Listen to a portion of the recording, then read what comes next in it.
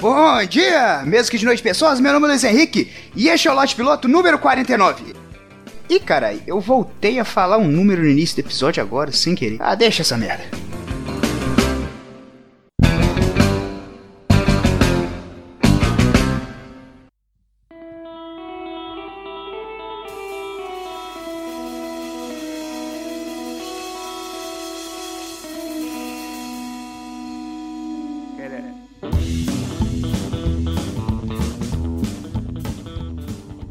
Vocês já se sentiram inseguros? Sabe, inseguro de fazer qualquer coisa, de falar em público, de chegar em quem você gosta, de dar opinião em alguma reunião importante, sei lá, mostrar alguma habilidade que você tem certeza que é bom, isso rola sempre. Você sabe que você é bom, mas mesmo assim fica pensando, e se alguém não gostar? Enfim, é se sentir inseguro de agir. Olha, eu penso que de vez em quando, não importa o tamanho do ego da pessoa, acredito que é normal se sentir inseguro. A insegurança é tipo aquela voz na sua cabeça dizendo: cara, não vai dar certo, não vai conseguir mais nem fudendo, irmão. E assim, a partir do momento que a gente acata essa voz, nós consequentemente vamos deixando de viver as coisas da vida. Isso tanto pro lado positivo quanto negativo. É meio que um sistema de defesa também, porque a insegurança, o medo, às vezes ele anda ali lado a lado com bom senso. O padre do balão, vocês lembram do padre do balão? Aquele cara que achou que era uma puta ideia inflar uma porrada de balões comprados numa loja de 99, amarrar e sair por aí voando de uma ponta a outra do Pará. Esse cara é do tipo de pessoa que deveria ser mais insegura. É sério, é uma sacanagem alguém com tamanho potencial merdeiro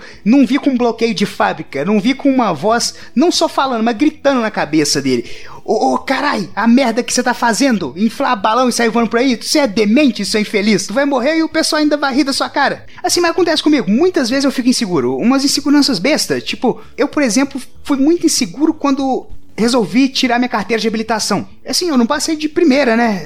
Na verdade, nem de segunda, quinta. Mas na real, acho melhor nem falar de número. Vamos deixar número pra lá. Número é superestimado pra caralho. Pra que se prender a algo besta como número, né? Poxa, que vacilo. Eu só sei que foi de oitava ou nona. As pessoas, quando eu conto, geralmente olham pra mim com uma cara de espanto e perguntam: cara, quanto dinheiro você gastou nesse processo todo? Olha, mais do que eu gastei comprando meu carro. Isso sem fazer correção monetária nenhuma. Cara, demorou tanto que na minha foto de habilitação eu tenho cabelo. Meu cabelo, durante o processo de tirar a habilitação, ele desistiu. Mas eu não, tava lá firme e forte. Lembro que quando eu passei, o examinador perguntou pra mim: cara, quantos exames você já fez? Só essa camisa aqui, cara, já participou de pelo menos uns 3. E eu vou te falar, eu tenho camisa pra caralho. Pra começar a repetir é porque eu tenho sido bem assíduo aqui, sempre acompanho, participando, vendo o trabalho de vocês, muito legal, viu? Inclusive se me passar eu fico felizão. Cara, eu sou meio que PhD em exame de direção. Se for parar pra pensar, eu dediquei mais tempo tirando carteira do que aprendendo sobre a minha profissão atualmente. Isso é muito louco, cara. E de verdade foi a coisa mais traumática que eu fiz na vida. E assim, eu sempre considerei que eu dirigia bem pra caramba. O problema era a voz na cabeça, velho. A voz falando: você não vai conseguir, faça ali o controle de embreagem na subida usando marcha ré.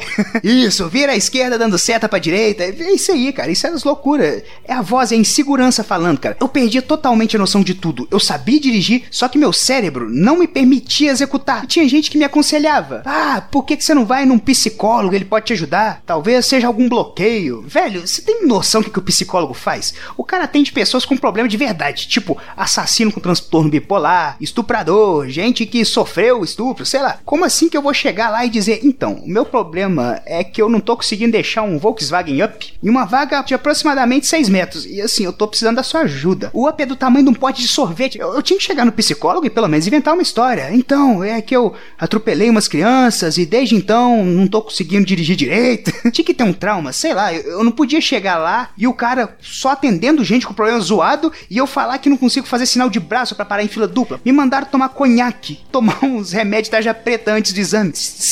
Eu não tô conseguindo. Bêbado e vendo doente, aí fudeu, meu irmão. Capaz de eu estacionar em cima de uma árvore. Pra descer vai ser uma merda. Nunca soube nem escalar a árvore, eu tô ferrado. Mas por fim das contas eu consegui. Comprei meu carro. Não vou falar do meu carro aqui porque o Orelha Miguel do Café com Porrada ia me zoar, que ele fala que fica postando fotinha do seu carro no Instagram, toda hora fala do seu carro. Não vou falar aqui que é o melhor Peugeot 307 da região. É um 307 sensacional, com teto solar, roda de liga aro 16 e freio ABS nas 4 rodas. Mas eu não vou falar de carro aqui, né, porque é meio chato.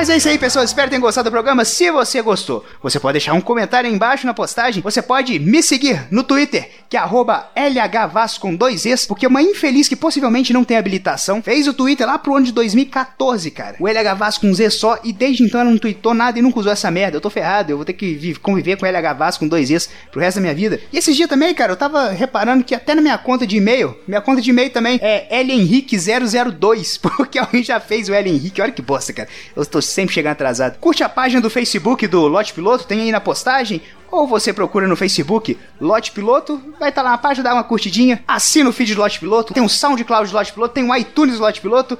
Nossa, tem coisa pra caralho, eu vou começar a fechar esse negócio, velho. Vou começar a falar o que não tem, pra ficar mais fácil. Mas é isso aí, muito obrigado por ter escutado até aqui. Um beijo na testa de todo mundo, até semana que vem, que eu fui!